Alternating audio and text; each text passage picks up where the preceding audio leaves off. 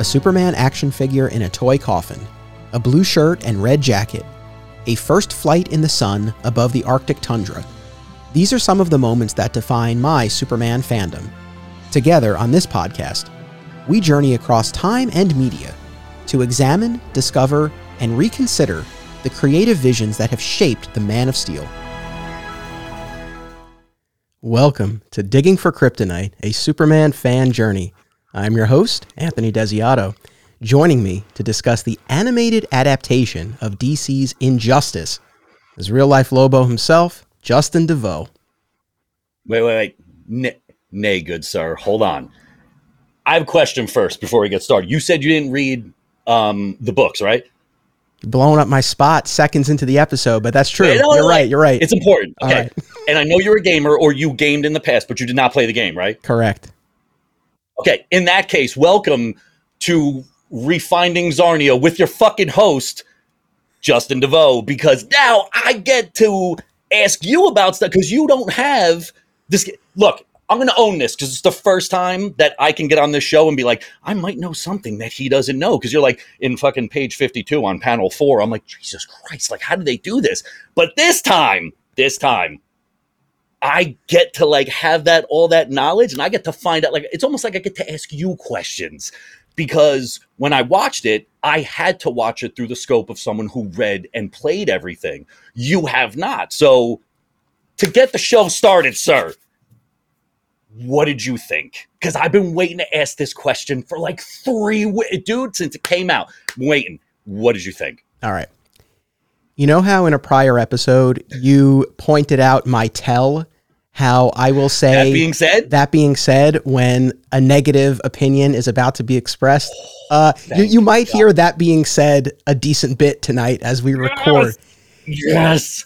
Yes. Okay, good. Right, so here, let me say this. First of all, I agree with you about the different level of experience we have with the Injustice property. And that's correct. One of the reasons why I wanted to have you on here. The other reason is just I always have fun talking to you and I wanted to bring you back. But I have not played the video game. I'm not a gamer. The last time I played video games was PlayStation 1 era. So I'm not a gamer. I heard great things about Injustice. I've watched the gameplay and the story trailers, but I've not played the game. And I also haven't read the comics. I've heard great things about that Tom Taylor run, but it's a lot. And it was one of those things where once I announced this podcast from the beginning, a couple people were like, oh, you got to do Injustice. And I was like, okay, but I don't know how, because I'm not automatically going to become a gamer and it's a lot of comics to get through. So I was actually really grateful when they announced this animated movie, because I said, well, this will be a perfect way for me to be able to experience it. But I wanted to have someone... Yes. Until I fucking saw it. But right. Go ahead. But that being said. No, but that's why I wanted to have you on, because I was like, well, I know, you've played the games and you've read the comics, so you have that whole other frame of reference, and it'll be great to bounce off of each other. Okay. On the micro level, there was stuff that I thought worked great and stuff that I thought really didn't work in the context of the movie, and we can talk about that. But big picture, I just had a real fundamental disagreement with the movie. But I think it'll give us a lot to talk about. So what did you think? Oof. Like, it was rough. It was rough because I played the game when the game first dropped. It was after they did DC versus Mortal Kombat. And I was like, oh shit, this is really cool. Like, it can be done. And then when they announced Injustice, I was like, this is me, because I knew there was a background story to it. And I knew the people involved because it's the same Mortal Kombat dudes. I said, this is going to be awesome. When I found out what the concept was, we had talked about stuff like Irredeemable and the Plutonian and like The Boys and like all the time where like a Superman archetype kind of flies off the handle. And I was like, oh, but this is actually Superman this time. That being said, I always try to find something, and we've had this conversation before. I always trying to find something to be like wall to wall. It was dog shit, except for this one thing. I had to really search for something to find that I was like, that was okay. Like, it was so hard, especially with, first of all, there's umpteen years of this book written. No, I think it goes up to like year 6 or 7. It's been a while. Like, I had to limit my rereading to just year 1 because I figured that would be the focus, right? And I figured maybe it's a multi-parter because when I saw it, it was like an hour and 8 minutes. I'm like, hour and 8 minutes, that's a lot of fucking story to tell in an hour and 8 minutes. And initially, when I saw that timestamp, I said, they're not going to do this right. They're not in that amount of time. And you got to figure you lose 8 minutes with the lead in and the credits and all the rest of that stuff. And I was like, oh man, I did not like it. And I thought you would I was like, all right, either he's not going to like it or he's going to like it because he doesn't have the schema that I have, or I'm viewing it through the lens of like, what the fuck did they do to this story? So I couldn't view it another way. I couldn't turn that off and turn this on and separate the two. So no, I did not like, not even maybe it's like a boring afternoon. I'll watch it. I will never watch that again. I just won't, dude. It did not do it for me at all. Fair enough. And let me say at the outset, before we really dive in, there will be spoilers here. So if you're listening to this, you're watching this, if you haven't watched the movie or read the comics or played the games and you want to keep everything for the movie fresh, and the comic, you know, then, you know, I guess come back to this episode in the future. But so that's your spoiler warning. And for anyone who either doesn't care about spoilers or just wants a quick refresher, right? Injustice is the story of basically, like you said, this evil Superman trope where the Joker manipulates Superman into killing Lois and also detonates a nuclear weapon that obliterates Metropolis, including 11 million attached to her heart. Yes. So once her heart stops. Yep. Right. And Superman, in response, kills the Joker and positions himself as this authoritarian world leader. The various DCU heroes sort of split into different camps, and we go from there. So it's the regime and the insurgency. Like that's, at least in the comic, that's how it was pinned. And it was cool to see them separate, like who went with who. Mm-hmm. In the viewing. I did that wasn't, it just wasn't as complex as it was in the story, especially the Robin Nightwing, whatever the fuck disaster that was. Not the killing. All that stuff was in the book. All of it was in the first big chunk was lifted right out of the book. I was like, oh, maybe they are going to make it a multi-parter because it's still a lot to jam in. But it was rushed. It was disastrously rushed. You didn't get like the Superman regime foot soldiers. Instead, you got Mr. Terrific's like terrific balls, like doing all the work. Again, because I looked at it in two different ways, I'm like, why? Why is this happening? Like, and to bring in like a Ra's al Ghul Deus Ex Machina where he's like, I secretly want to take over the fucking world. I'm like, where did you come from? Like, why is this happening? So it wasn't even a super... to me, it was less of a Superman taking a power position story of just like other people pulling the strings. And the only person that really did that in the book, which I eventually want to get into, is Diana. I love her role in the book. Did not like her role in this at all. They're two completely different Dianas. So yeah, dude, I was like this. No, maybe like the Plastic Man stuff was like the saving grace for comedy. But other than that, I was like, this is really rough to watch. Like I paused it a couple times. I'm like, can I do something else? Like paint a wall or something? It was a tough watch. Yeah. You know, the thing that was kind of heartbreaking about it for me was that it had me for the first chunk of the movie and then it lost me. And that's what made this especially disappointing. There's so much to unpack. I agree with you about Wonder Woman. You know, in the context of the movie, to this viewer, she comes across as a bloodthirsty enabler at best and just an opportunist at worst. It's like, you know, this is her chance to get Superman. And that's really the way it plays. And it's unfortunate. No. That is the point that I wanted to try and make. She is worse in the comic. You think she was bad there? She had a moment of redemption at the end where she's like, we can't do this. No. She didn't do that in the book at all. If anything, I saw that as she's always like, I'm going to pose with kids and look at me and look at this girl I saved from she's always an Amazon from start to finish.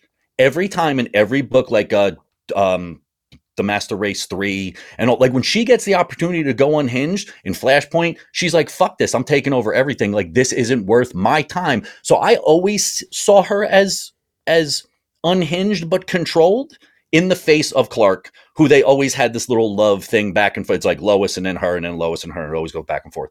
In the book, she is a a dark whisper on his shoulder in every scene. And the way it's drawn, when he's around her, he's very solemn. Very solemn. In this one, you don't really get that. And again, at one point, the thing that in the cartoon that I didn't like, well, one of the many things in the cartoon I didn't like, is she went in, she's like, whose side do you want? And Arthur's like, fuck this. I'm going back to Atlantis. You guys have no control over this. I'm out. And he pimps out. That's it. He leaves. In the comic, they go to battle first. And then they lift Atlantis out of the water and put it in a fucking desert. And he's like, how about now? Are you going to listen now? Because he put everyone, and that, again, Diana engineered all. So when Clark tells Diana, go talk to Arthur, she goes talk to him. She feeds him a whole bunch of shit and she comes back. When she gets back, they have their conversation and Clark goes, did Arthur say anything? And Arthur did. He's like, how's he doing? He seems really bad. He's unhinged. Like, dude, tell him this. We're friends, blah, blah, blah. And the scene is him asking how she's doing. There's a zoom up on Diana's face. She goes, no, he didn't say nothing. She does that the entire book, dude. It's awesome. It's awesome because you can see the different switch when Clark is talking to people by himself and when she's there. So the part that you didn't like was the part I did like, but I didn't like it because it wasn't as drastic as it was in the book. Gotcha. Okay. No. That does make sense. You know, so you've hit on something now a couple of times that I think has been a common criticism of this animated adaptation. The fact that they had so much material to try, and it was a vain attempt, I suppose, to boil it down to this hour and change. The thing that's frustrating to me about that is DC Animation, or Warner Brothers Animation, has been down this road before, and it really seemed like they had learned their lesson. You know, the first couple of direct-to-DVD animated adaptations that they did, you know, when they first started this over a decade ago, was, you know, they did The Death of Superman in an exceedingly truncated version. It was just Superman Doomsday, and it cut out the replacement Superman and most of Funeral for a Friend, and most fans were let down. And then they did New Frontier, you know, this magnum opus of Darwyn Cooke, and they again just really cut it down. Now, I actually didn't mind. I thought some of the choices that they made in that worked, and Darwyn Cooke was, I believe, he wrote the screenplay for that, so I think that helped. But you know, we now gotten to the point where when we do The Dark Knight Returns, it's a two-parter. When they redid The Death of Superman, they did it as two movies. So it's an odd choice to me to try to do this. So you thought they made the turn and they would do this the right way, and they didn't do this big swing in a mid, like it wasn't even a foul tip. Like the bat never left the shoulder in this one. And I was like you, the first part of the movie, I was like, this is tracking exactly how it is. Like Clark's like, I want you to be the Godfather. And he's like, oh shit, like this is going to be awesome. And then there's a bunch of really sweet exchanges between like Clark and Lois that are even in the book over the course of the book to make you recognize or remember why the fuck he's like this in the first place.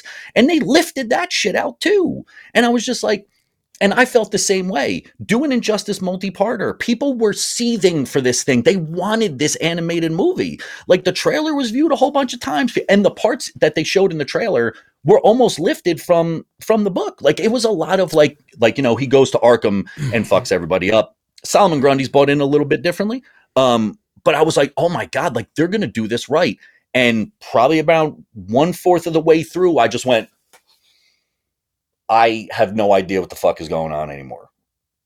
To quote Bernie, someone needed to be open hand slapped. Like that was just like, and the dude who wrote this is also the dude who's written a whole bunch of other of these like DC adapted to screen. I think he did like Apocalypse and he did some other stuff or whatever, but it was the same dude. And it was just like, they just wanted to put it out, but they did not respect the source material at all outside of the first 15 minutes, which I was like, this is going to be good because he flies her up the same way, he sees it's Doomsday, the ticker thing. He lays waste to millions of people in Metropolis. I was like, awesome. Now we have the thing. But then you lose it with all of these side plots that didn't even have to be in there. They didn't. Like Nightwing becomes fucking Deadman. I'm like, what the fuck is going on? To make up with Damian? Why? Why does that have to be in there? You don't need that. So in this, you don't need that. So that was not from the comics? maybe in one of the later, because again, I reread Year One, so that made sense. No, he's dead, and that's it. Bruce carries him out in the same way, blames Damian, they go at it. Which I think Nightwing shows back up again in the later years, because I know he's in the, okay. The comic is different because the comic starts from now. Like they tell you the story in like the opening, but that starts like post Year One, where like the war is already going on. Okay. Because Deadwing, as he is called, is probably the dumbest thing that I've seen. I love everything about you. That dude, I said the same thing. I was like, I swear to God, if we don't see eye to eye on this, I'm going to have like an offline conversation. Be like, are you okay? No. Like, do we need to talk about this? No, I'm with you. Deadwing was about the dumbest thing I've ever seen at least in one of these movies. But the thing that was especially baffling to me was it just stopped the movie dead in its tracks. And I watched it twice, and both times it took me so out of it. And it's one of those things where it's like, I hope it's from the comics, because it's like, otherwise it's a baffling choice to begin with. But I would be the teeniest bit more okay with it if there was at least a basis for it, and for some reason they felt like we have to honor this part of the material.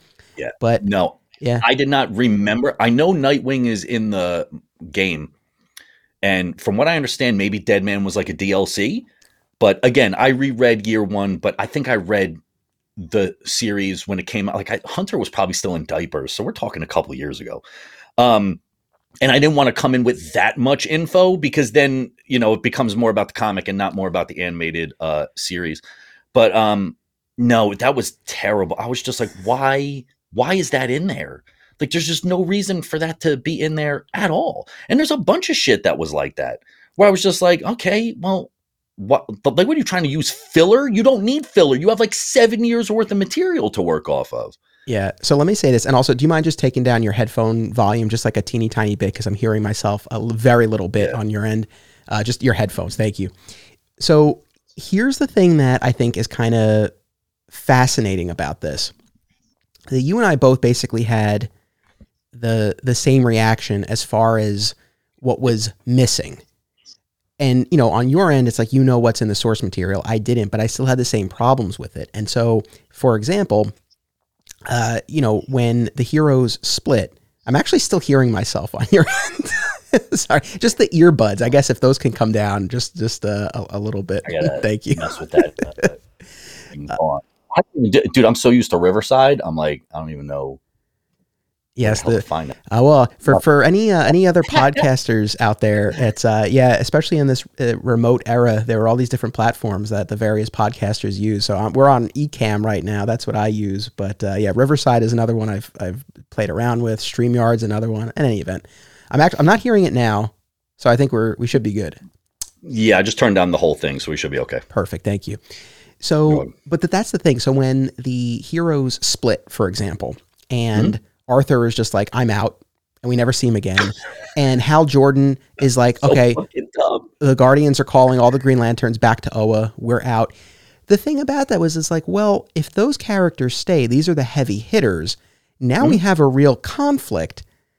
And so it just, even without knowing the source material, it felt like something's missing. I'll give another example, because this one really, as a Superman fan and as a Smallville fan, this one really bugged me. So, when the government is trying to, corral Superman, they go after Pa Kent, and they abduct him and they rough him up. Your piece, because I'm going to tell you how that's different. Right. Go ahead. Yeah, I get it. So they pick him up, they rough him up, they burn the farm. You really, you're angry, on behalf of Clark, for them, going after Pa in that way. And, Superman is able to track him down, but we don't actually see the rescue. And we don't get an actual conversation between Superman and Pa Kent until, again, spoiler alert, Pa is dying in Superman's arms in the fortress when Ollie fires an arrow at Superman, and he deflects it and inadvertently directs it towards Jonathan. And as Jonathan's dying, he says, Clark, forgive them. And the thing that really pissed me off about this, I felt something in that moment, because I'm a lifelong Superman fan, and I have this history between these two characters, but the movie gave you none of it. And so that moment to me felt so cheap.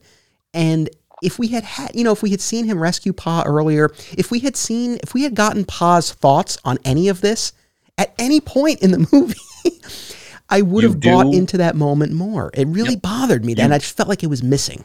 Yeah. Yeah, you do heavy in the book.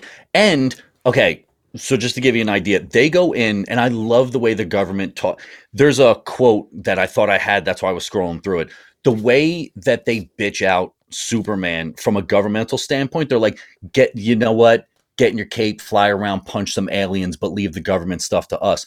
I thought that was cool because it was like, oh man, like that really shows that like, a la like Vought International from The Boys, like they don't run shit. Like they got like one job. They pose for pictures and stuff. Like that part I really liked. But Ma and Pa Kent were both in the farmhouse. They were sleeping. And they bust in, and Pa went out like a bitch in the cartoon. When they walked in, Pa, like he's built like he is in the cartoon, just a big, like, I throw hay forever. I'm like that kind of dude. He punches one of the government officials in the face, like breaks his helmet and his mask. Like he's not fucking around. He was like, dude, you're in my fucking house. And then you keep scanning back to them, and Ma and Pa and Jor-El add their input. Oh. They all say, what are you doing? And he flies away, and he's like, I'm not listening to any of this shit. I got a job to do.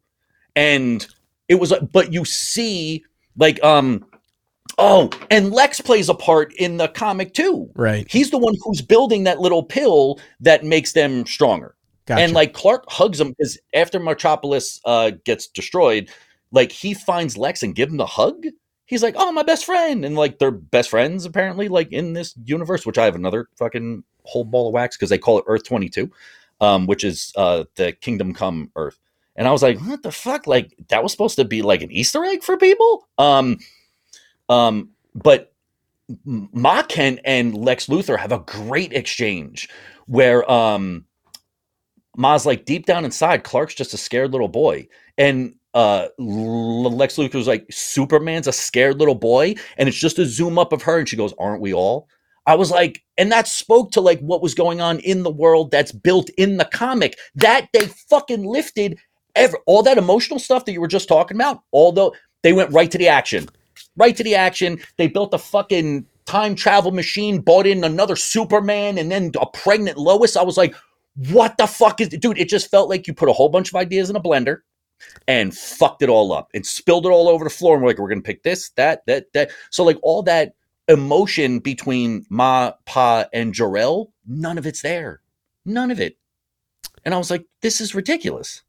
Yeah, that's really disappointing. I feel like, and I know obviously Superman's my favorite character. This is a Superman podcast. I know I'm biased, but at the same time, the story is Superman's arc. So I feel like the movie, at least, especially if they were limited to that runtime, I think the movie suffered by not focusing it even more squarely on Superman. He is the focal point, but the Bat family gets a lot of play.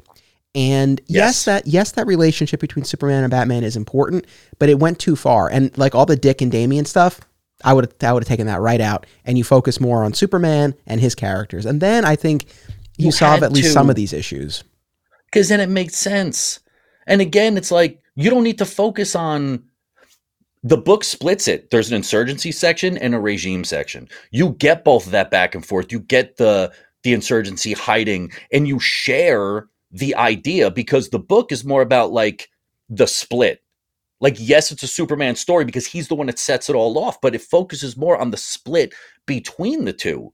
This one was sold as a Superman goes berserk. Right. And then they just kind of slam you in the face with like, well, yeah, but that's what we told you, but this is what's actually going on. And it's just like a bunch of unneeded crap that was thrown in that kind of ruins everything. And to be honest with you, the little stuff from the book I missed, like Harley Quinn plays a big part in the book through multiple years. And the one thing I liked, her comedic thing is she's got this fucking fake mustache. And every time she puts it up, everyone's like, why the fuck you have a fake mustache? She's like, why should, or the real question is, why are you asking why I have one? And it makes Ollie laugh. And the whole joke about the quiver is in there, which I thought was really cool. But again, that was in that first chunk. Like, it seems like they followed it for us, for people that have seen it or people that were just interested in it for the first quarter of the film, and then just went, went completely AWOL, where it's just like all that stuff, all the powerful stuff is lifted out. And then they try to like rope you back in with a pregnant fucking Lois at the end. Like, come on, man. Don't do that. Don't do that, because that's not how you stay true to the fact that she's dead. He could look at her and be like, you're not my fucking Lois.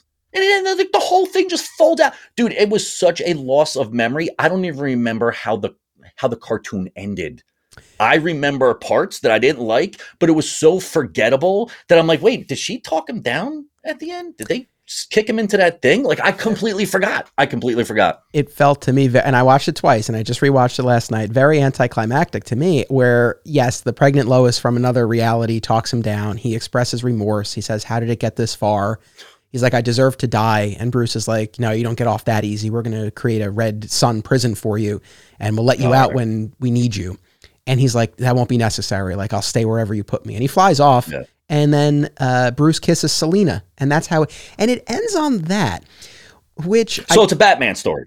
I think ultimately it's a Batman story. Now, that actually. So this speaks to, I think, the larger, like, more fundamental philosophical problem that I had with this whole thing.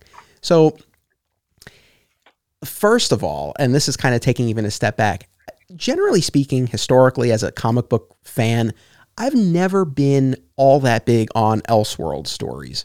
I don't object to them. Really? Yeah. I mean, and I've read my fair share, don't get me wrong. And there are ones that I've liked. And I 100% get why people like them. And I don't object to them, and I don't begrudge their existence or anyone's enjoyment. It's just, I don't tend to love them all that much. And then when we conflate that, not just with Elseworlds, but also this evil Superman trope, you know, you take something, and I know you're a big Red Sun fan, and you and I are going to do a Red Sun episode in the future. And you know what? When I read that years ago, I did like it. But the thing that I always kind of come back to, and I say this somewhat facetiously, but it's like, I don't know how much it really says about the character when you do a story like Red Sun or The Dark Side, where, you know, Superman was raised by Darkseid. It's like, you'll never guess what happens if he was raised by Darkseid. It's like, oh, would he be evil? It's like, yeah. It's like, well, what else would happen? I mean, you know, we understand the character. We know how important his upbringing was. So it's like, yes, when he's raised by communists, he'll be the Russian Superman. When he's raised by Darkseid, he'll be a Darkseid minion.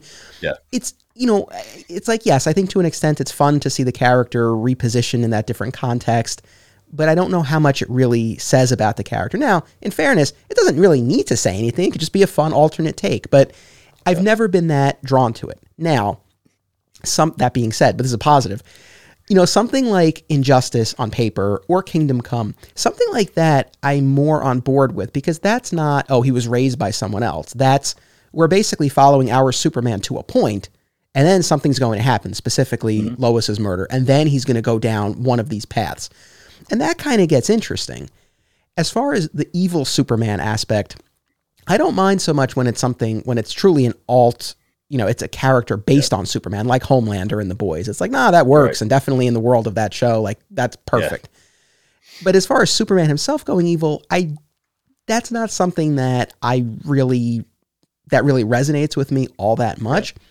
And where my heart broke with this story, and again, I guess this is, and you'll tell me, I mean, I don't think this is really even a deviation from the game or the comics, but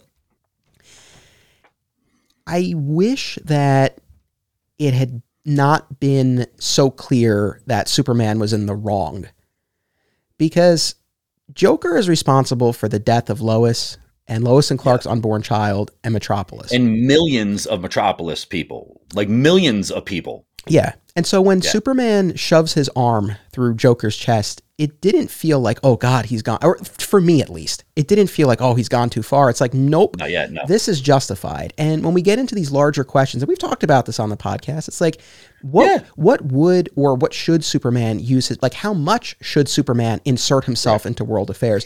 And I think there really is an argument to be made that it's like, look, I have the power to turn the tide. I have the power to force a worldwide ceasefire, and I'm going to exercise that power. Right. That to me is interesting, and there's a valid point of view there, and you can have more of a back and forth. And we had that for a certain point, you know, for a certain part of the movie. But then once we get to the scene where he slaughters the teenage partiers who are worshiping the Joker. Dressed up like the Joker, yeah. At that point, it's just like, okay, like, clearly he's gone too far. And that to me made it less interesting. Progression. He just gets mad. Yeah. Well, like, that's a problem too. Like you don't see a progression into madness like you do in the book. Like he's just like, you fucking guys can't do this. And then laser beams the entire place. Like, what the fuck? Like in the equivalent in the book is there's this kid from, I think like Australia, like they fly to Australia and there's this kid named Galaxor. And he was like, I'll stop you. And they literally like break him. Like they beat him to death and they break him.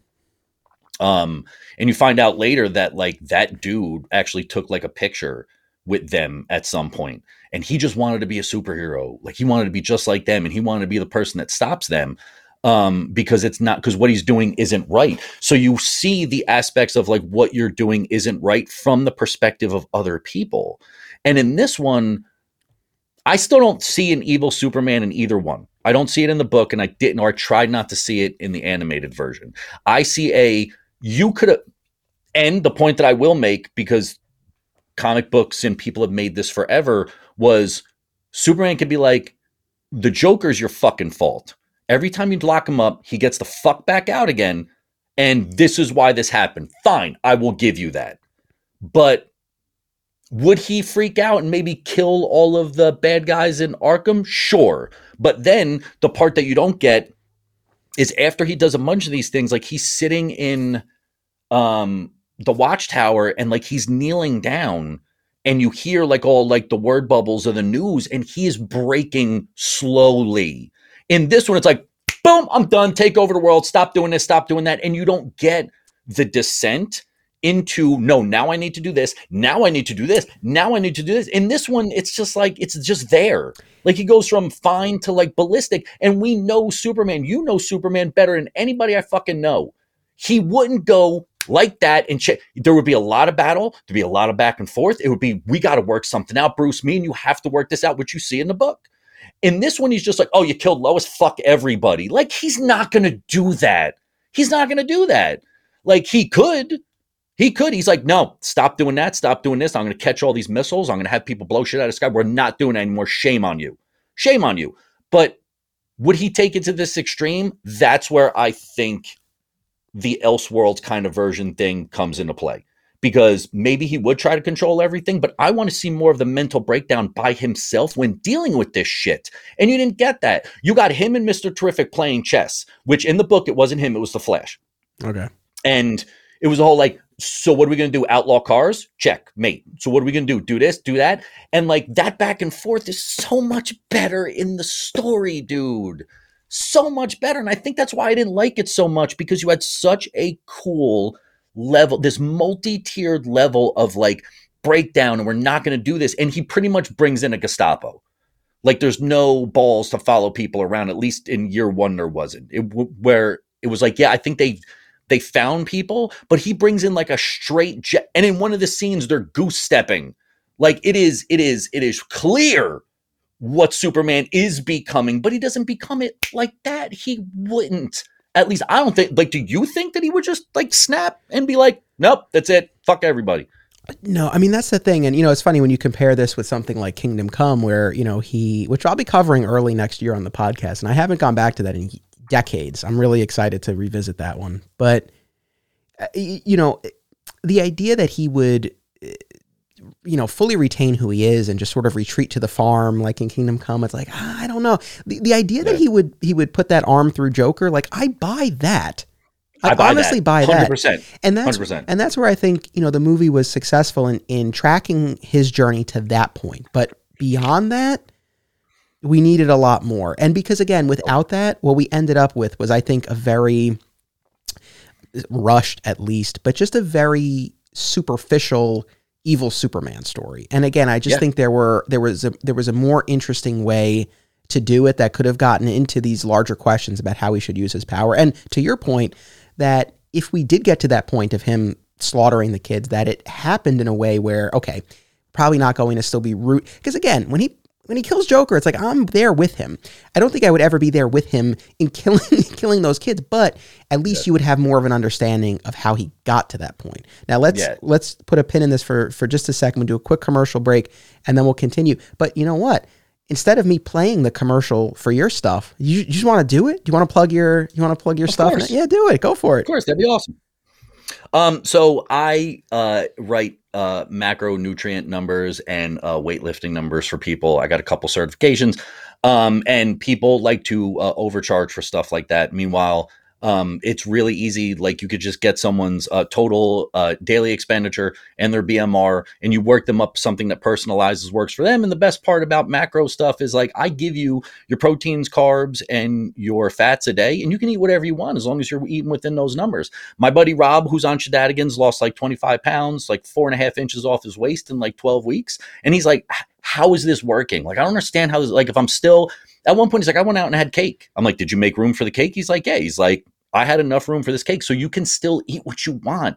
Like, if I gave you a thing where it's like, oh, you got to have salmon every night, you're going to fucking hate salmon in the first 3 days. So it works for everybody. The only reason it doesn't work is if you don't follow the programming. It's like anything else. The only discipline is to follow those numbers. But otherwise, I mean, like, I haven't had anybody fail.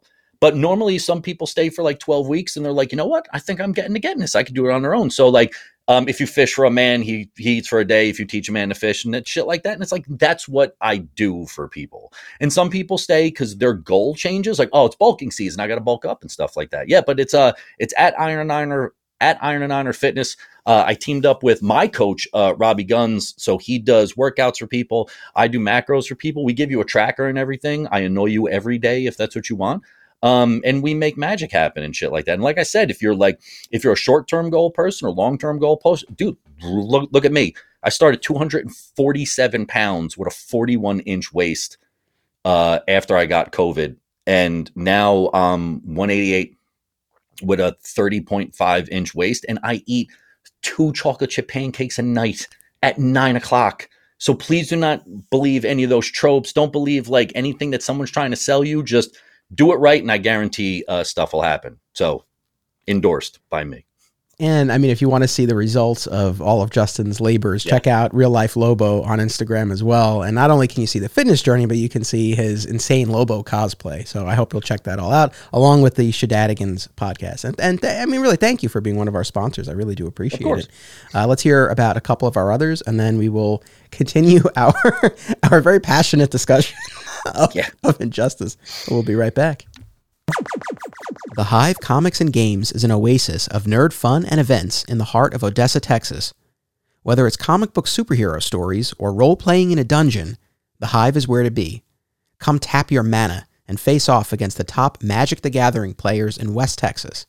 Hive carries a majority of new comic titles each Wednesday and has all of your favorite titles in their back issue section. Follow them on Facebook at The Hive Comics and on Instagram at The Hive Comic Shop. Film lovers and filmmakers should check out this family of film festivals: Brightside Tavern in Jersey City, Hang On to Your Shorts in Asbury Park, Point Lookout on Long Island, and In the Cut in Bloomfield, New Jersey. Submission information for filmmakers, as well as details about the festivals generally, can be found at filmfreeway.com. Also, be sure to listen to the Hang On to Your Shorts and Cullen on Film podcasts, available via a shared universe network.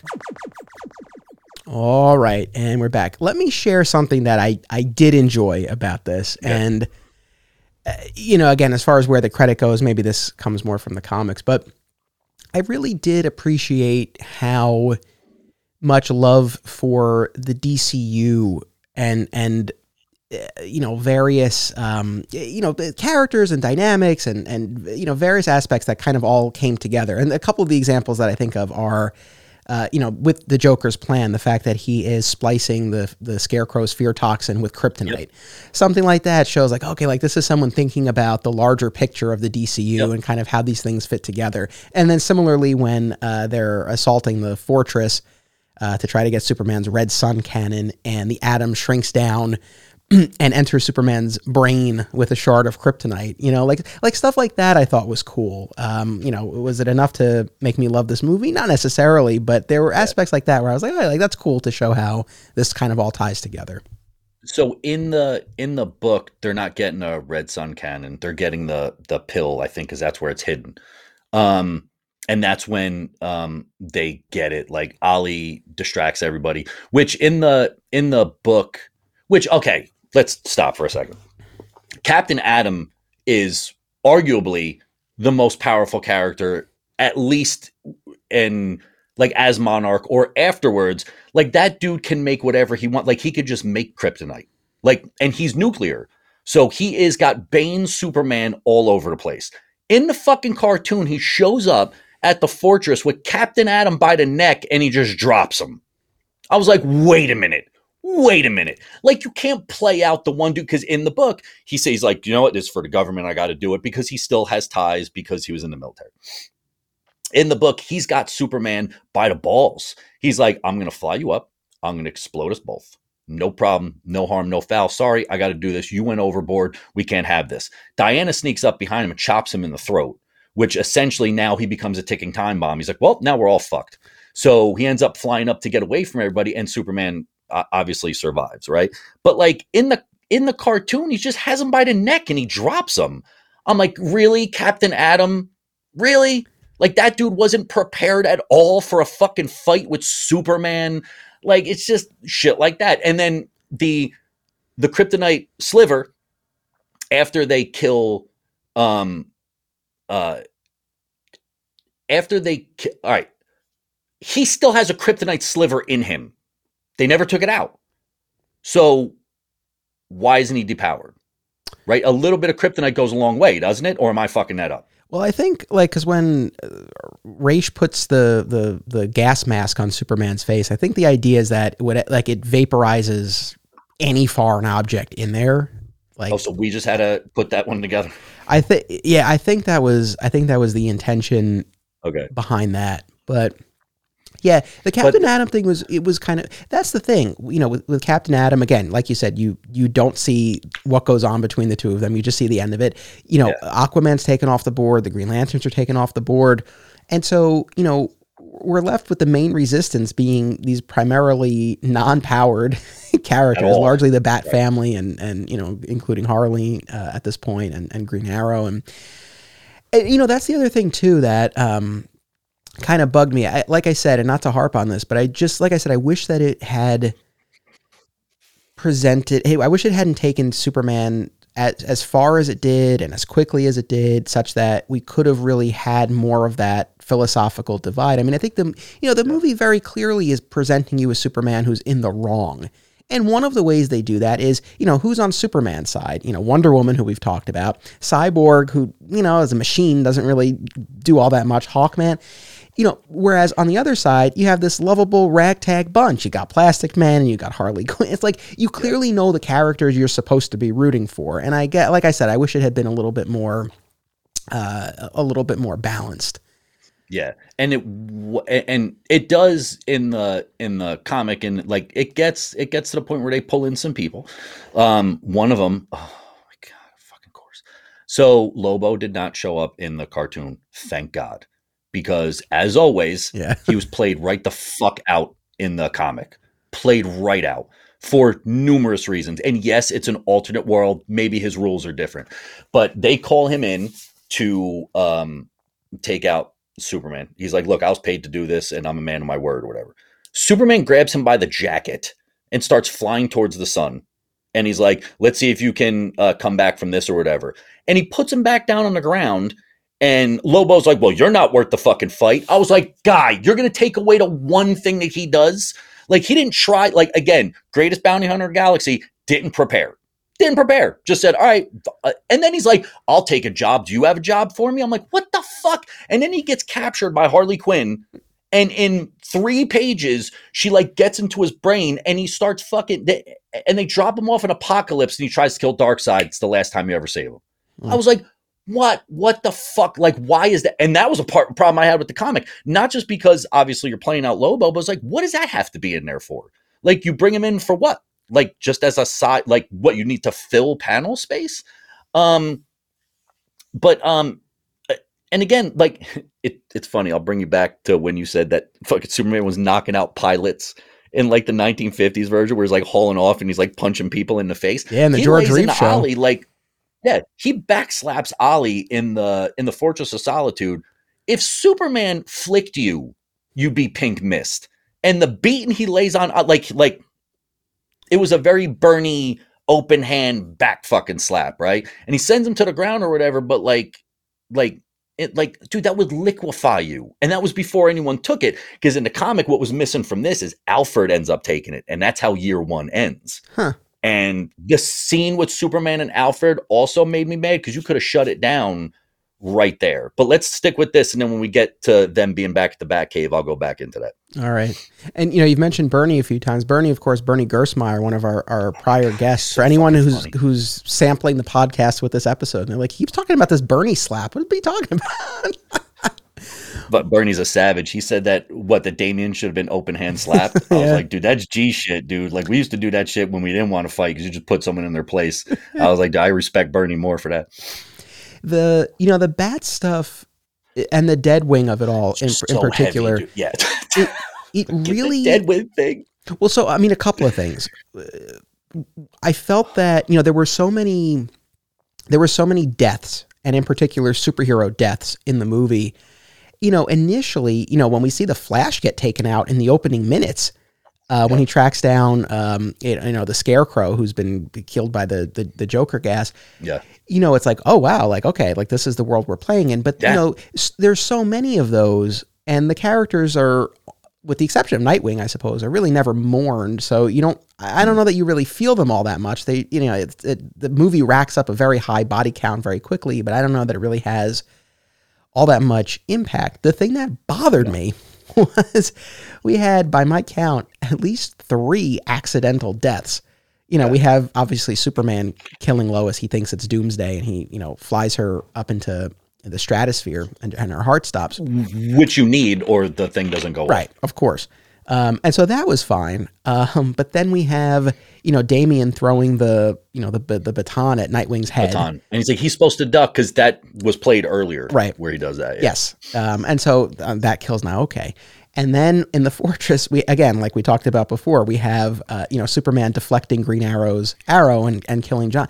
And it just felt like, all right, like this is an awful lot. And maybe that just speaks to, trying to show the effect of this violence and this path that the characters are on, like these are the consequences. But again, I just felt like moments that maybe should have been more powerful lost something because it was just like, okay, yet another accidental death here. Yeah. But in the book, Pa Kent doesn't die. He catches it in the shoulder. And that's why him, Martha, and Jor-El can still talk about the situation. Like, he didn't even die in year one. He just catches it in the shoulder. He's like, Clark, I'm fine. Like, you got to stop. He's like, fuck this. And he flies away, like, all pissed off and shit. And, like, again, like, you have your Earth father, you have your Earth mother, which I don't know why would they pull her out of the cartoon? She's got great lines. Like, why that? They bust in, Jonathan's sleeping by himself. So we're left to, I guess, assume that Martha's dead at this point? Yeah, I think we have to draw that conclusion. Yeah, that was interesting. But again, why? I don't know. Why? That really, I was thinking about that both times I watched. I mean, I can't think of other instances where Jonathan lives and Martha dies, in these stories. It's, it's always either they're both alive or they're both dead. Or if anything, obviously Pa dies, but Ma carries on. So that was an interesting choice. But I keep going back to Deadwing because, it bothered me the first time. It just felt like this is really goofy and this really feels very out of place. We see him in the afterlife. And he gets rechristened as Deadwing and he's sent back. And so it just felt really out of place. But the thing that bothered me upon rewatch was like, it didn't accomplish anything. He did 2 things as Deadwing. One was he briefly possessed Victor, Cyborg, when Plastic Man was breaking Mr. Terrific out of this new prison that Superman has created. And that allowed them to escape. But they could have found another way to do that. Like, that didn't really feel all that necessary. And then in the book they did. Yeah. Okay. And then his other big moment is possessing Damian in fighting Raish or Ra's al Ghul. I always go Ra's, but I know in the movie they went with Raish. But in terms of the pronunciation, the thing that bothered me is like, well, why not just possess Ra's unless he's just so powerful that he can't be possessed? But I felt like in that moment, when he's possessing Damian, we hear their conversation in Damian's mind, and they're able to achieve some closure and some peace, right, and forgiveness. But I felt like that could have been achieved with Damian imagining that or remembering a conversation with Dick and drawing inspiration from it. The idea that Dick has literally become, again, the equivalent of the DC Deadman character. Yeah. It just, and again, if this were a series, if they did an Injustice animated series, or they did a multi-part movie, or this movie were 2.5 hours, it's like, okay, knock yourself out with all that stuff. But with the limited real estate that they had, that just, it really bugged me. And, and this is the last thing I'll say about Deadwing, because I don't, but no, please don't, because that was a huge problem. But the other thing that really got me was the scene before Deadwing is what I thought really was a powerful moment of Bruce breaking down in the Batcave. Selina goes to him and she's like, just don't be the mask for tonight. Like, let yourself fall apart. Yeah. I'm here for you. And it was a very powerful, and you felt his grief and you hear him sobbing. Right and out it's of the like, book. And it's like, wow, right. And then to go from that, I just felt like it just let all the air out of that balloon to then go to the Deadwing stuff. I just was very, very out of place to me. Yeah. Well, Clark goes to talk to Selina in a sewer, which she finds because it's lead lined. She's like, he'll never find me down here. And turns out he always fucking knew. So he goes down there and he's like, listen, like, you don't understand why we're doing, like, I have to do this. But he also asks about Bruce and Bruce's well-being. And the underlying thing that plays this whole time is she's like, you want to go after someone? Go after like the government who's like doing all of this stuff. Like, you don't have to go after regular people. Like, you keep going after regular people. Like, why don't you go after the people pulling the strings? So there's a lot of like governmental conspiracy that they lifted right out of this, assuming that I guess they thought they didn't need it. But then by doing that, you also lift the one-on-ones that Clark has with people when Wonder Woman's not around. Yes. And those play so hard when you realize that, like, oh, he's putting on airs for her. It's got nothing to, like, yeah, I'm sure it's got something to do with him, but every time he's with her, even in the panels, his face is different. And then the one thing in the book that's not in the animated version, remember when he gets up and he's doing his initial speech about how, like, he needs to depower everybody? Mm-hmm. In the comic, it shows he's reading off a teleprompter. They didn't show that in this. And I was like, Clark wouldn't read off a teleprompter. He would speak from the heart in a situation like that. But in one panel, they show his whole speech on a teleprompter. I was like, oh, yeah. And that plays up the government control thing, right? Where it's like, yeah, he might say depower everything, but he's just becoming a larger government at this point. Right. Yeah, but reading off the teleprompter was a really big, like, and again, for someone like me and you, who's like, the why always has to be there. Like, it's just not there. It's just not there. He's just pissed. Yeah. Well, real quick, I did like the scene where he goes to Catwoman in the movie because it showed the humanity is still there. He still cares. Yep. I like that. But going back to the address to the United Nations, it brought me right back to Superman 4, The Quest for Peace. Okay. It's just amazing to me because I genuinely think, and like I said, we've talked about this. We did a whole episode on, what the morality and the ethical duty of Superman would be if he existed.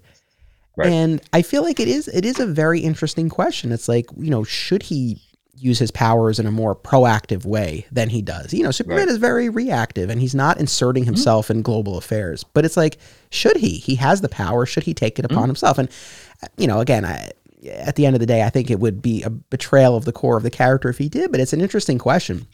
Yeah. But it's so fun. Yeah. And it's also brought up in both mediums. Like when like the Mirror Master Task Force comes in, he's like, play your little games, fight your aliens and shit like that, but you got to leave this stuff to the professionals. So all that's played in where it's like, yeah, maybe he should do something, but he's not because other people are pulling all the strings. So like, would he do it? I don't know. If Joker killed Lois, oh yeah, dude, he'd punch him right through the fucking chest like he did. Would it then lead to killing a whole bunch of kids in a factory? No. I think that he would float outside the factory and have like either a singular discussion or like Catwoman being on a thing. Like he would talk to her about it, but I don't think he would nuke all those people. I think that was just ridiculous. No, I agree. To force you to be like, he's angry. Right. Like, bitch, we get why he's angry. Like we get that part, but now you're like ham feeding us on like a silver platter, like more plot devices of why he's angry. Like, you can't fucking do that, dude. Like, you just can't. Like, let us kind of pull it together. And like you said, it should have been a miniseries. There's no way it should have been standalone. Red Sun, when done as a cartoon, played beautifully. Yeah. Played beautifully. It was a single, like, standalone graphic novel. You told it all from start to finish, except for the weird time thing that they threw at the end, which obviously we'll get to. Gotcha. But I thought that played beautifully. as a cartoon. I was like, they did that right. This they did not. They just didn't do it right. Yeah, I don't know why they even did. Like, I'm telling you, man. Looking back at it, I was like, I don't even know why they did it. I don't. It's funny, on the Blu-ray they have it's like a 15 or 20 minute special feature with the film's writer, director, and 2 producers sitting around and congratulating themselves on what a great job they did. At a certain point, I turned it off because I had already watched it once and I was about to watch it again, and I was like, I don't agree with a lot of this. The thing is that I feel like, we watching Superman through this, even in the beginning part where, I think a lot of us would be on his side that Joker needs to die for this. I always thought Batman was wrong about that. Right. And I know he's got the I don't kill thing. Fine. But he's responsible for thousands, millions, whatever it is, of deaths every time he breaks out of fucking Arkham. Like, yes, I can see. And that scene plays in both, where he's like, you let this madman out every time and he keeps doing this. Why didn't you do something more? Like, why didn't you do something more? And then Batman's always comeback is like, we're not judge, jury, and executioner. Like, the system needs to take care of that or whatever. And again, it plays into the whole governmental thing. So like I said, and they've also had Superman like flying to Gotham during like the earthquake. He's like, I'll fix all this shit right now. And turns out people are like, fuck you, get out of here. And he flies back. He's like, there's nothing I can do about these people. Because I don't think he would do that. Well, that's the thing, because I think there are stories. And, one of the ones I talked about previously was Superman Peace on Earth by Paul Dini and Alex Ross. And that's a beautiful story where Superman tries to take on world hunger. And you see throughout the story that, as well-intentioned as he is, and as much as that seems like something people would be on board with no matter what, he encountered resistance. He encountered these warlords and dictators and various issues that made him see that maybe the true purpose he can serve is as the farmer's son who's like teaching people how to grow their crops. It's like, it's very, and also spreading the word as a reporter through his editorial. So, I think there are really interesting ways to tell it. The 2 things that I want to just jump back to, one is, again, in the beginning, even though we're still kind of with Superman, you clearly recognize this is a person who's been traumatized, who hasn't dealt with their grief. So I feel like there was still enough to mine without taking him so far into the evil Superman trope. Yes. And then the other thing, what I was going to say about the United Nations, in both Superman 4, The Quest for Peace, when he's like, I'm rounding up the world's nuclear weapons, and here when he's like, there's going to be a global ceasefire. And in both instances, all these UN reps erupt in applause. And it's like, that would not happen unless they were that scared, which is not how these scenes play. So it's just very odd it just feels like such an unrealistic response. So there's that aspect to it. But going back to Batman, I know you're a Kevin Smith guy. Did you read Batman Cacophony? Yeah. Okay. So I talked about this on a Patreon episode months ago. So not a ton of people heard this, but I recently read that 3-issue miniseries featuring Onomatopoeia, the villain that he had created for his Green Arrow run. Yeah. Right. Very cool villain. I was not the biggest fan of Cacophony, but there's a scene in particular, spoilers, but the book's been out for many years, where Onomatopoeia, in order to escape, he, Batman, and Joker are on a rooftop, and he needs to get away, and he shoots the Joker, predicting accurately, as it turns out, that Batman, rather than catch this serial killer who has eluded him, that Batman would stay and make sure that the Joker didn't die. Yeah. And reading that, it bothered me so much. It's like, what the hell kind of choice is this? And what is that saying? I mean, it's one thing if he won't coldly execute him. It's one thing if he won't kill him in the heat of battle.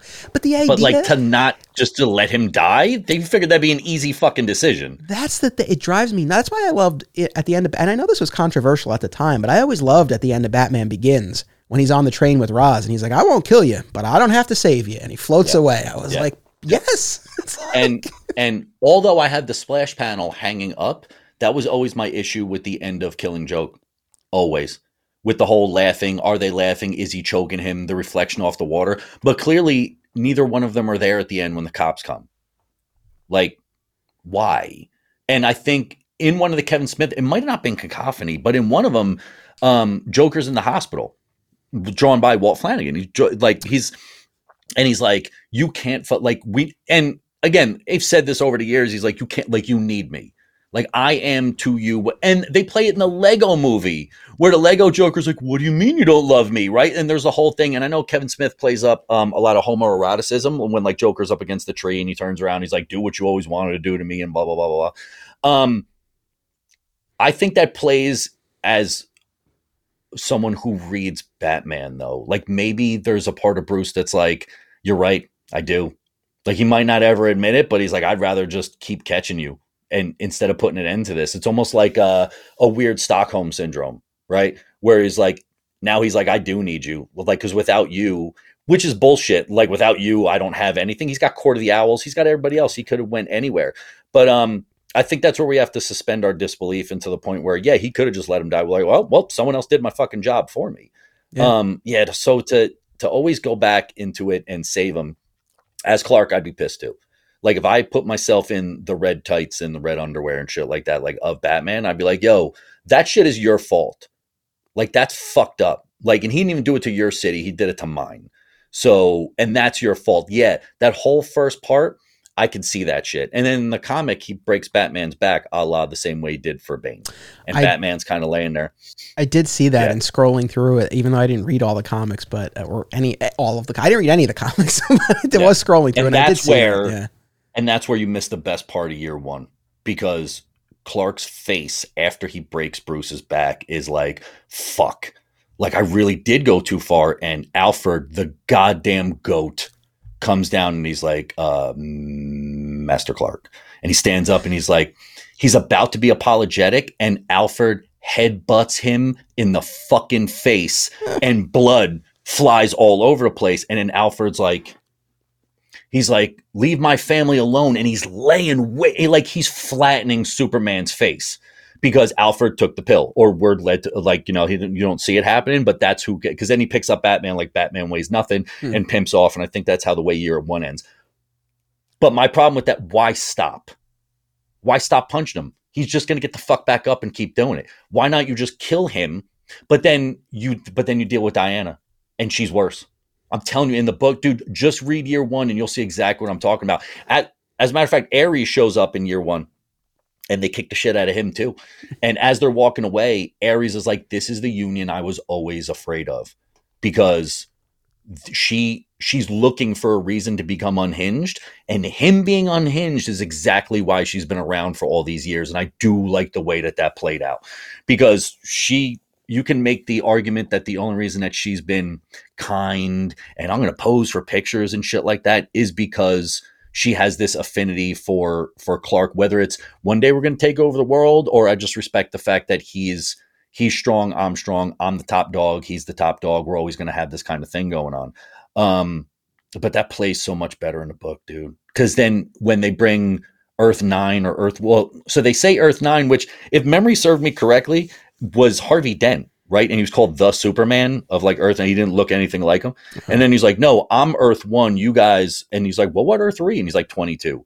I don't get, dude, I'm just so confused by like everything that took place. Yeah. The bringing in of the alternate versions, my understanding from the game, at least, right, is that that's where a lot of the battles and the fighting come from, right? Like they bring in counterparts from other realities, but from different realities. And it's like, I think in the context of the game, that makes sense. Here, him fighting like quote unquote our Superman, the good Superman, I don't feel that really added anything other than just more action in another battle, but it didn't. Yeah.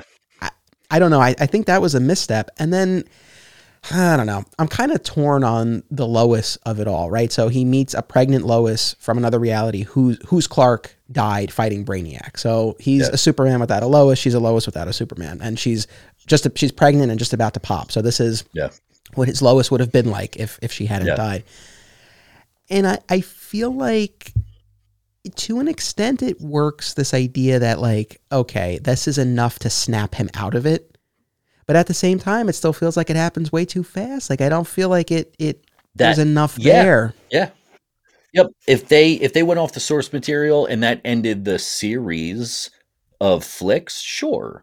But like I said, an hour and 8-minute runtime for years of a story establishment, And again, I wanted to ask you because maybe I was like, maybe he viewed it differently because he didn't know source material. But you have the same issue that I had with it, and I read it.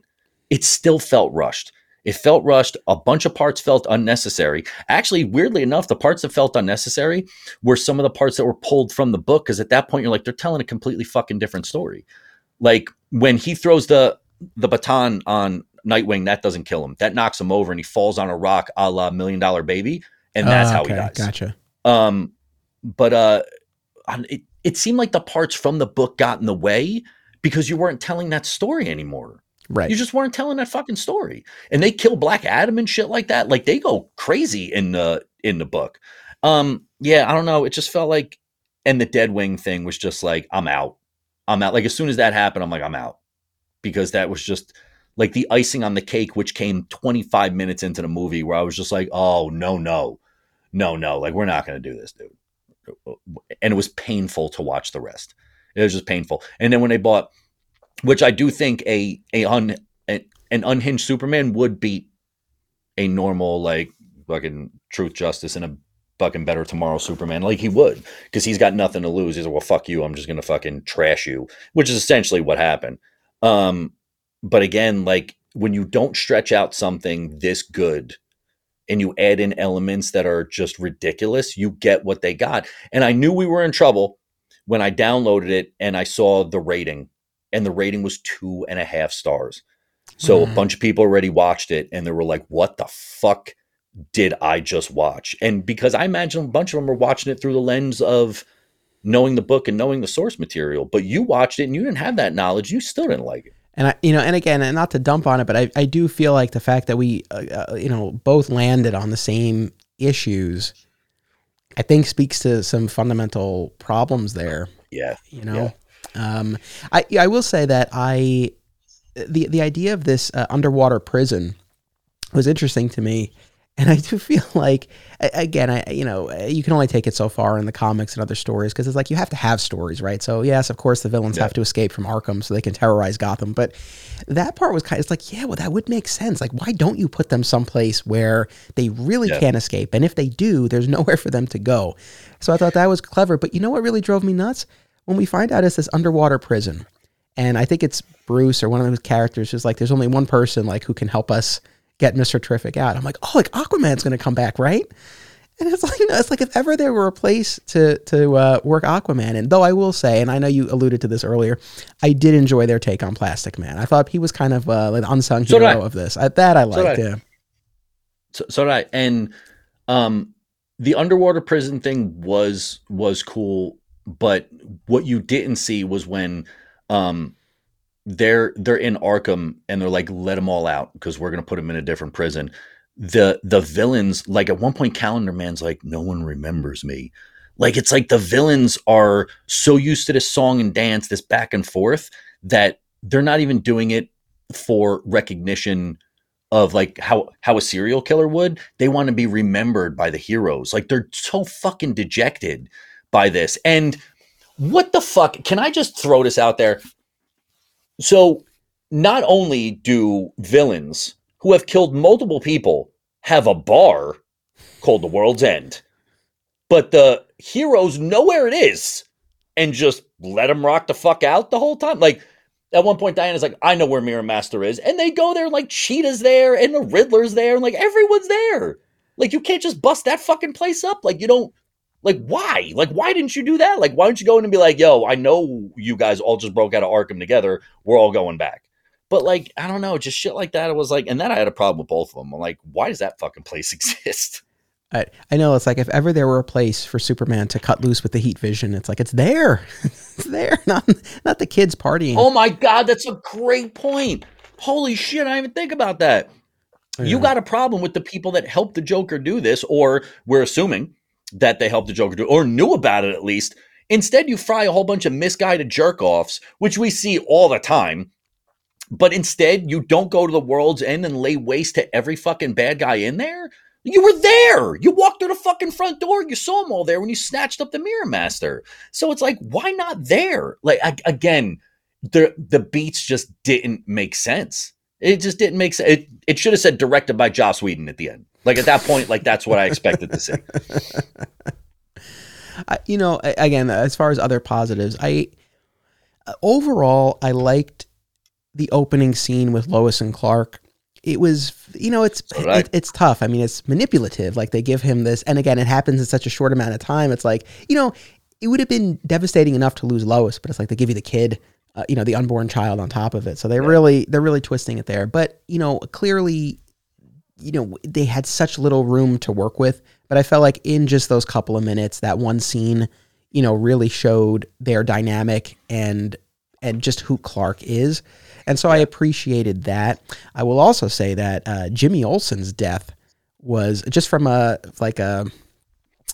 staging standpoint, like that was pretty effective when we see the bullet come through the camera. Yeah.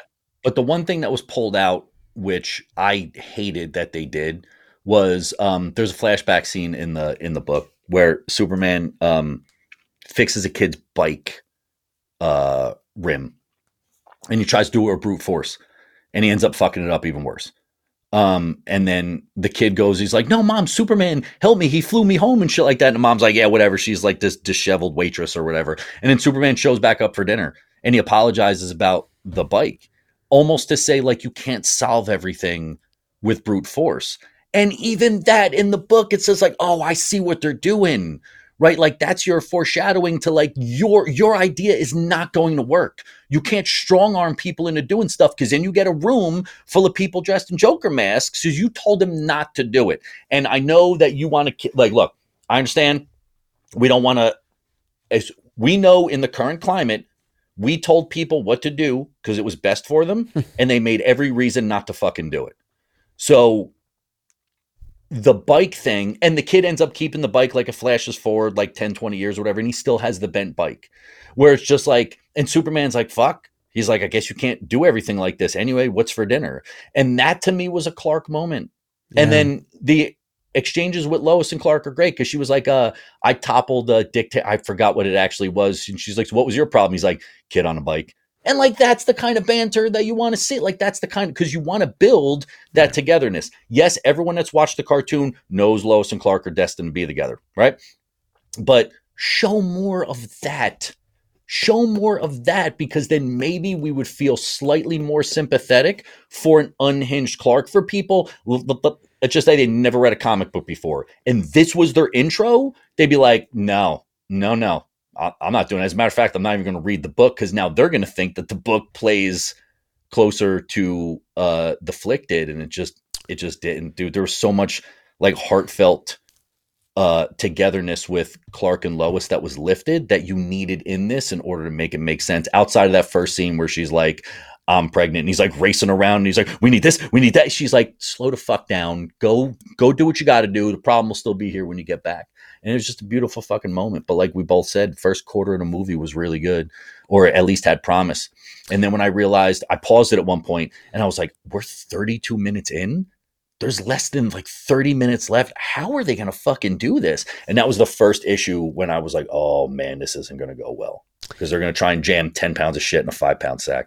Yeah. I mean, that Lois and Clark scene, I mean, it's great, but that has to carry a lot of the weight. And again, going back to what I said about Jonathan Kent, it's unfair when these stories, play on the fact that we know these characters and we know what they mean to each other, because again, they really need to be able to give you that in the story they're telling. I mean, we keep coming around to the same idea. I think that for this to remain as expansive a story as they want it to be, and as it is in the game and the comics, if they want it to really be a DCU or Justice League story, then it needs multiple parts, or it needs to be a series. If you're going to do it as a movie, then I think it really, really, really needs to be at its heart a Superman story.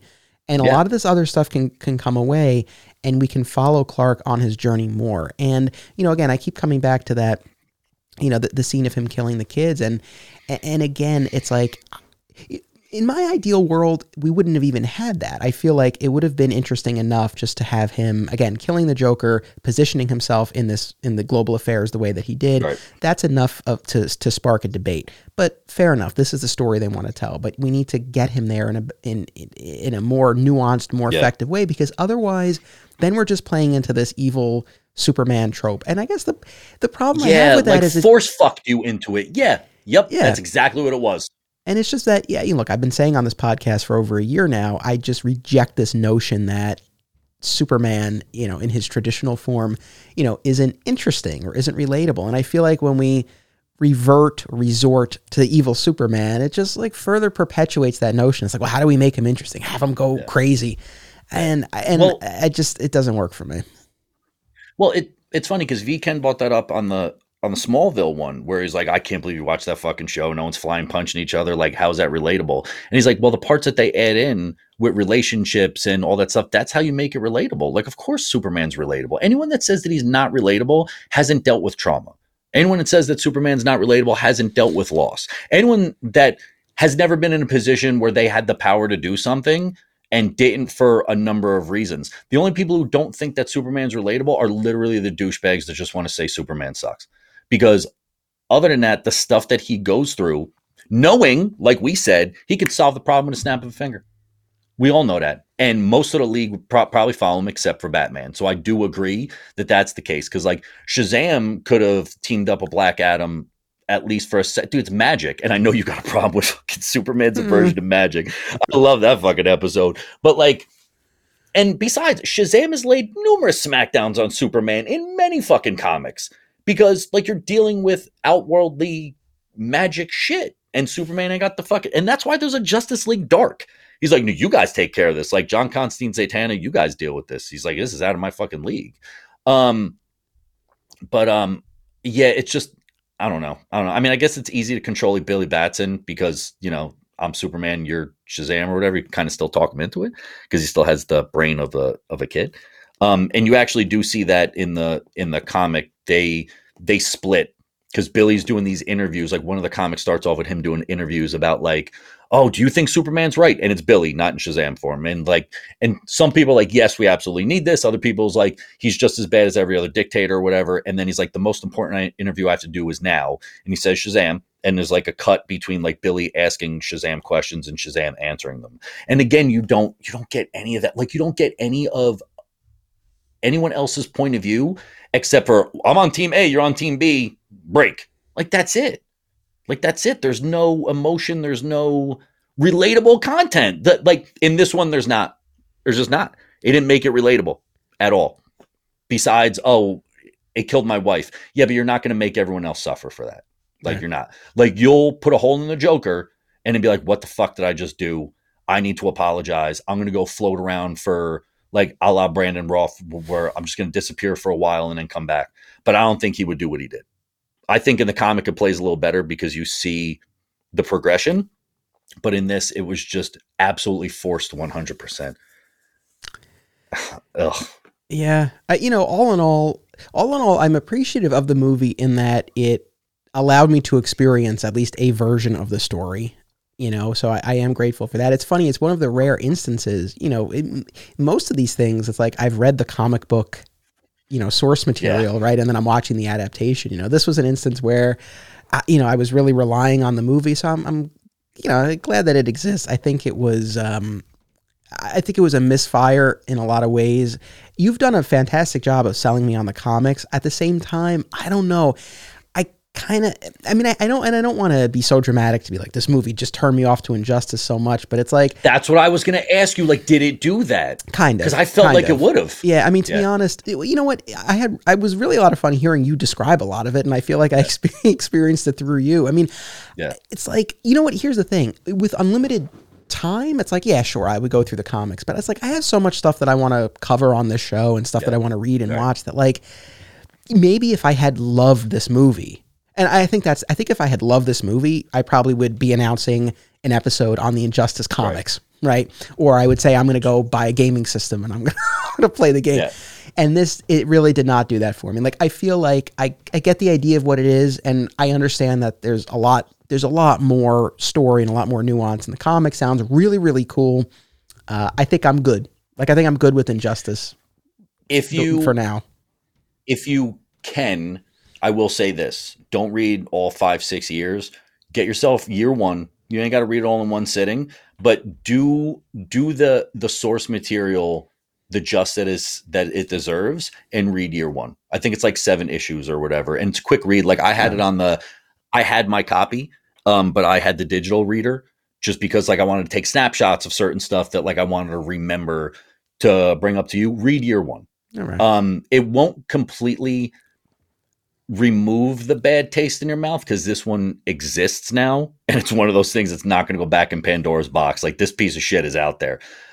Read year one, and you'll get. Actually, if you read year one, knowing you and knowing your shows and knowing your guests and knowing you'll do an episode, if maybe not a standalone one, a Patreon one for year one, in which you could be like, now you'll really dislike the movie. Like you will really dislike the movie because the showing of Clark and what Superman has to go through is so deep in the book that someone like you who is the biggest Superman fan in terms of breaking him down, the morality, the whole thing, the death, the life, the journey, you should do yourself a favor and read year one. Because once you start, you're going to be like, fuck. Like, I can't believe that they did what they did to this story, knowing what it could have been. So I do still recommend that you read your what. Like, I know you just said I'm good. I'm going to say do it, dude, because I'll send it to you. I don't give a shit. I know your address. I'll just send it to you and be like, now you have to read it. No, it is on the app. As much as I complain about stuff not being, it is all on the app. So, I take your recommendation to heart. I don't know that I would do it tomorrow, but it's something I think I would circle back to. At some point. You know? Yep. At some point, do it just to cleanse your palate. Because at this point, it's like we ate like 3-month-old salmon that's been sitting in the sun. Like that's really what it feels like to me. Like they didn't do this justice. And at some point, it's like we said, at some point the writer sat around and goes, what about Deathwing? And they were like, that's a great fucking idea. Like at some point someone said, let's bring back a pregnant Lois Lane. Like, oh my God, do it. Like, how was that a decision that you looked at and said, this is what I want to do? Did you ever watch the 90s animated Spider-Man cartoon on Fox? I'm sure you did. Yeah. So I don't know if you watched it all the way through, but in the final run of episodes, it was basically years before the Spider-Verse movie. They basically did that on the animated series. Introduced it, yeah. One of the realities was an evil Peter Parker who has merged with Carnage, so it's Spider Carnage. Mm-hmm. And the way that they're ultimately able to get through to this evil version of Peter Parker is by bringing a version of Uncle Ben from another reality over to sort of, get through to him. So, even there, it's like, well, it's not even anything that we haven't seen before. So I don't know. I will say but you got to be at a breaking point to make that work. Yeah. And that's what they missed. Yes. If you would have played it out over the course and bought that in at the end, that's like, I've gone too far. I need this one thing to bring me back down. He wasn't at rock bottom to see that. He wasn't. You know what they should have done? They should have had a running bit throughout the movie where Clark starts to think of Lois and then quickly stops, or starts to look at a photo and turns it away. So like he is not allowing himself to experience her memory. And then he is confronted with it in a very tangible way. And that would have played better. Yes. And then that's the breaking. That makes sense. He just forgot all about her. Like, that's why he did it. But and he's like, the government. Like, at that point, it's not about Lois's memory at all. It's not about Lois's memory at all. Like, you forgot why didn't she say something like that? Or didn't someone say something like that in the cartoon at the end? Where they bring that up, where it's like, Lois wouldn't want something. I don't know. Like, now I got to. Well, the alt Lois says to him, like, for my Clark, every life was sacred. Like, is it not to you? And again, that ultimately gets through to him. It's tough too. I mean, I know it's easy to say, I would have wanted, more scenes of him, avoiding the memory of Lois. I would have wanted more scenes with Pa. I do recognize, they're putting out, from a business standpoint, it's like they're putting out an animated movie. There's a certain amount of action, but if you're confined to that runtime, you need a better balance. And there were plenty of dramatic Bat family scenes, so there was space for it. I think it just should have been repurposed for Superman. Yeah, like you lift out all of Deadwing. Yeah. And you put in stuff like that. Because otherwise, I think what they try to do or what they thought, and I can't speak for execs. Like, again, I know like Mike over there and stuff like that, but he ain't got anything to do with the cartoons and shit. I think they were like, I don't think a Superman movie is going to track hard enough to get an audience. So we got to put in a lot of Batman stuff. Like, that's honestly what I thought they did. Because otherwise, there's no reason to do that. None. Yeah. Again, even the fact that it ends on Batman kissing Selina, it's like that. And again, I don't know if it's like, well, that's our circular ending. We started with the happy Lois and Clark, and that all fell apart, and now a new love blossoms in the DCU. I don't know, but that felt like that just fell flat to me for the ending. Dude, the whole thing was outside of the opening scene where I was like, that's the only part they showed from the trailer too, and people were fucking losing their minds. I'm like, this is gonna be amazing. Like, it's going to be amazing. And they're like, oh, the Red Band trailer, blah, blah, blah, and it's a bloody fucking bit. It wasn't even that. Like, they showed cutscenes of Jimmy getting shot and then Superman going into Arkham and, like, punching Clayface to pieces and, like, just, like, and you're like, oh, my God, he's going to be unhinged. Like, he wasn't even, he was a puppet. And he's a puppet in the comic, but he's a puppet for a different reason. But, again, like, dude, the whole thing was flat. The whole thing was flat. Yeah. And I hate the fact that we disliked it so much that like even the energy is just like, why couldn't it have been better? Like, it's like two Eeyores, man. Like, that's what I feel like. I do. I feel like you totally took Ed Boon is the guy from NetherRealm, or the dude who made the game. Like, I felt like you just took all of that stuff from the people who followed the game and the book, and you're like, well, this isn't for you. Like, that's what I felt like they did. This isn't for you. Like, we're going to draw you in with it, and you're going to buy it and you're going to watch it, but this isn't for you. And they didn't tell anybody that up front. And I think that's fucked up. Yeah. I mean, as disappointed as I was, I mean, I can imagine if you have that affinity for the game and or the comic, and then you watch this, and look, for anyone out there who enjoyed this, I mean, right on. I'm glad you did. I wish I did. Do it and tell us why. Because if we've talked about anything in the shows that I've been on with you, we are open to everything. Tell me why. Like, just tell me why. Like, maybe you saw something I didn't. Tell me why. But we've covered from end to end pretty much the year one book and this entire cartoon. And outside of like Plastic Man's yucks and like the Quiver joke and stuff like that, like, it just didn't seem like it had a lot of saving grace unless you're a huge Batman fan. Yeah. Or you like Justin Hartley. Like, I thought it was great. Yeah. I like Justin Hartley as Superman. I'll say that much. I enjoyed his performance. Yeah. But again, when you have to get down to, well, the voices were really good. Like, at that point, you're scraping the bottom, dude. You're just scraping the bottom. And I was excited because they showed pieces of it at Fandom. Oh, it is going to be awesome. And it was just, I don't know, it was a giant letdown. And it's like I said, I think they just catered it to people who they knew were going to buy it and new people, because otherwise it didn't do the source material justice. And I hate saying that because then you sound like a gatekeeper, piece of shit or whatever. But I'm just saying, like, I would be surprised if any of your listeners were like, I liked it and I read all the years and stuff like that. Like, I definitely want to hear from those people. Yeah, I would too. And so please reach out, people. And I, again, I know we keep saying this, but it's like we came at it from different perspectives, but still found a lot of the same problems. Like, I don't even, and that's the thing. It's like, again, from my perspective, it's like, it's not that it didn't line up with the source material, but it's that structurally, I think there were just a lot of issues, and the pacing was like, this thing was like barreling through. There was just like so much that they were just running through. Yep. And we said that was the problem. The problem is you need to stop. You need to show him more Lois. You need to show some flashbacks. You need to show more of a decline into it, because then Lois showing up at the end does make sense. Yeah. And he would be like, fuck it, take me away. I don't deserve any of this. But up to the point that he showed up, he's like, fuck all of you. Like, that's not a slow decline. That's literally expecting like her to show up and be like, I'm sorry. Like, that's not, I don't know. Like, I stand by it. Even after talking to you, I figured maybe I find like some sort of gleaming hope in it. And I just didn't.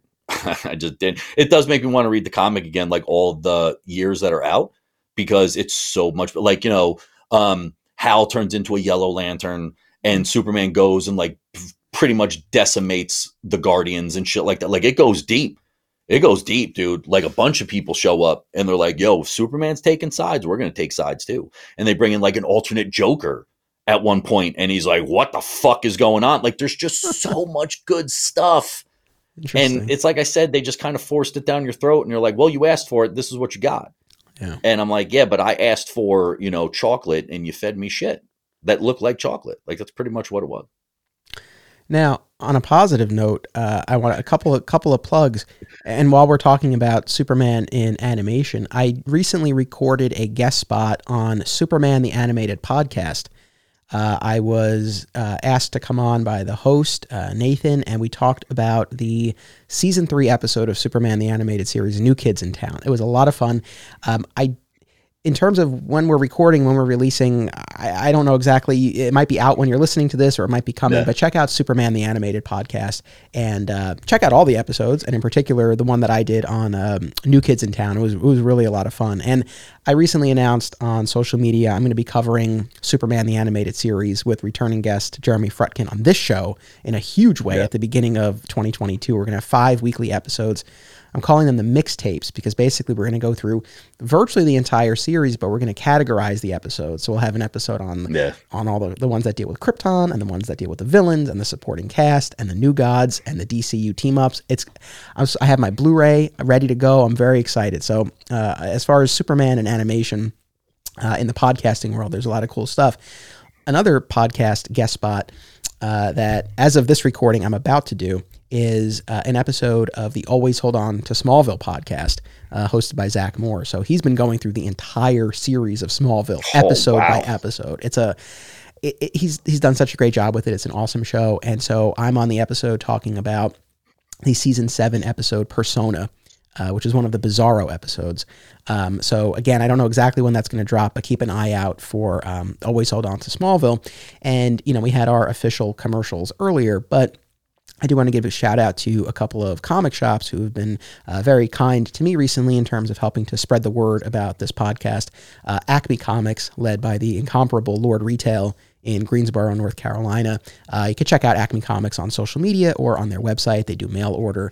I can't recommend them enough. And ditto for Escape Pod Comics on Long Island in New York, led by Menachem. He does, if you're interested in like comics retail generally on social media, he does these daily like state of the industry updates, and they're very interesting. And at his shop, they really do carry a very eclectic mix of books, and he does mail order as well. So check out Escape Pod Comics. And for anyone who's watched my documentary, they're both in there. So if you've watched that, you're familiar with those shops and those guys. Again, my thanks to those stores for helping to spread the word about Digging for Kryptonite. That was Injustice. Is there anything you want to say before we sign off? Yeah, so 2 things. The one thing I forgot that I would definitely want to add in, Darkseid sends Kalibak to Earth, and he's like, take it over. Fuck it. Who gives a shit about him?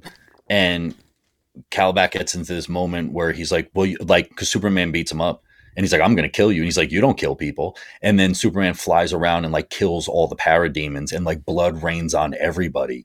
And that, again, is that descent that we were looking for. And Kalibak's like, you can't kill me. He's like, I'll fucking do whatever I want to send a message. So again, another reason to read year 1. And shout to not only Doug Mahnke. Doug Mahnke's fucking shit, dude. Like, if you've never seen that dude draw, he draws ambidextrously at the same time. Whoa. Yeah, dude, it's pretty nuts. He's such a good dude. Jim dude or whatever. So of course I talked to him about a little bit of everything. And I've been waiting for this moment. When I was at New York talking to V-Ken's like, we got to do a show together, me, you, and Anthony. I said, he can pick the topic. I don't give a shit, but having the 3 of us on a show would be fucking incredible, dude. So whatever you want to pick apart, he's like, dude, we got to do one. And I second that, sir. All right. So whatever we want to do in the future, but I think that one would be really great too, especially because of the 3 different mindsets and shit like that. I think that'd be good. But other than that, dude, it's always such a charge and a pleasure to be here to talk to you. And like I said, I'm a real bad anxiety driver. The one I'm like Bill Burr, I listen to Pete and Sebastian, stuff like that. But to get me through trips where I can actually talk back to because I told you I do this all the time, talk back to the radio, dude. I love you, your guest, your show. And when is the Anthony and Steph show coming out? Because that's the shit that I want to hear. I've been looking for that since I guessed it with you in 2017, dude. I need that show. So you got to keep me updated on that. That's right. Well, I appreciate the kind words. I'm glad that we can keep you company when you're on the road. You know, other people have said similar things, that they listen while they're doing other stuff. And, you know, it's funny. I know I've said this before, but it's like, you know, when I first started podcasting, I guess I had this idea of people sitting with headphones and just listening,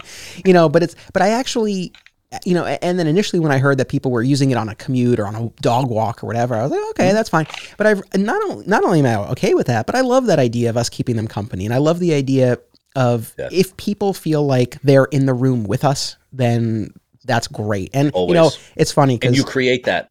Well, I appreciate that. And again, but it's the guests, and it's a great mix. But it was funny because on Twitter just the other day, as of this recording, comic book writer Matt Rosenberg posted a poll about like, what's the ideal length for you as a podcast listener?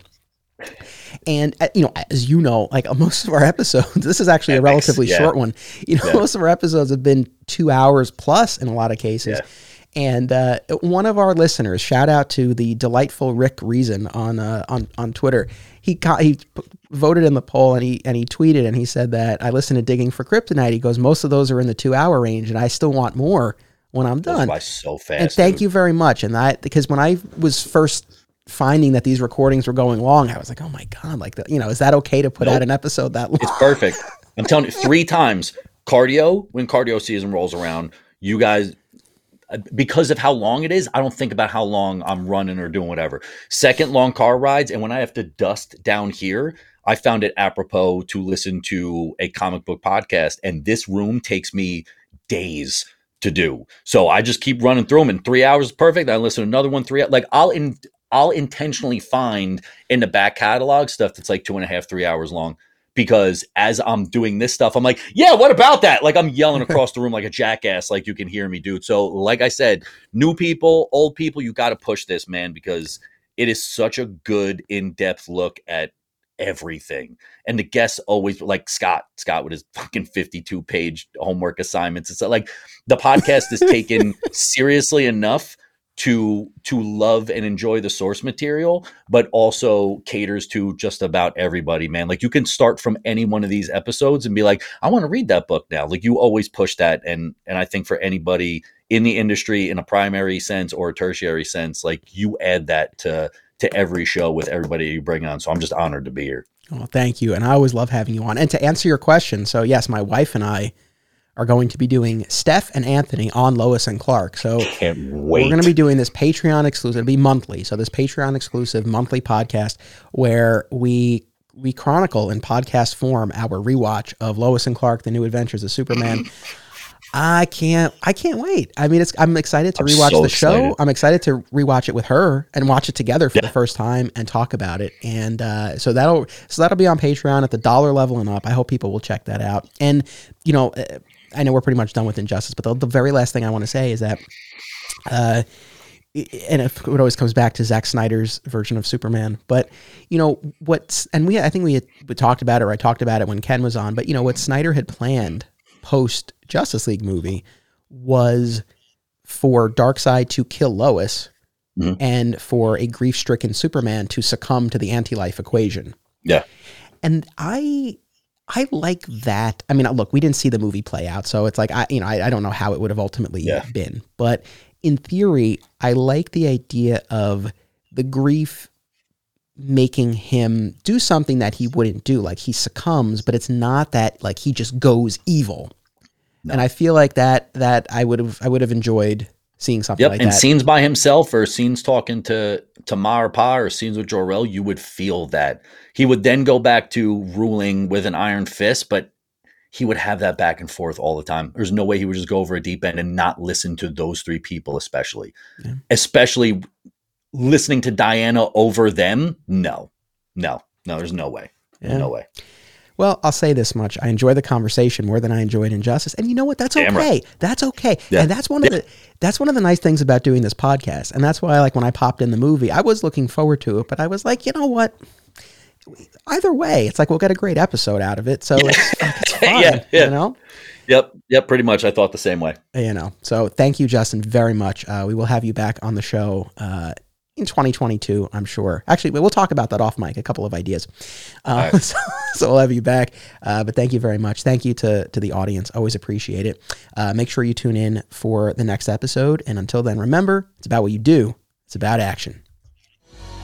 Digging for Kryptonite is a Flat Squirrel production. Art by Greg Schiegel, music by Basic Printer. Join the conversation by becoming part of the Flat Squirrel Podcast Network Facebook group. Follow Digging for Kryptonite on Instagram and Twitter, and visit flatsquirrelproductions.com to explore more of my film and podcast projects.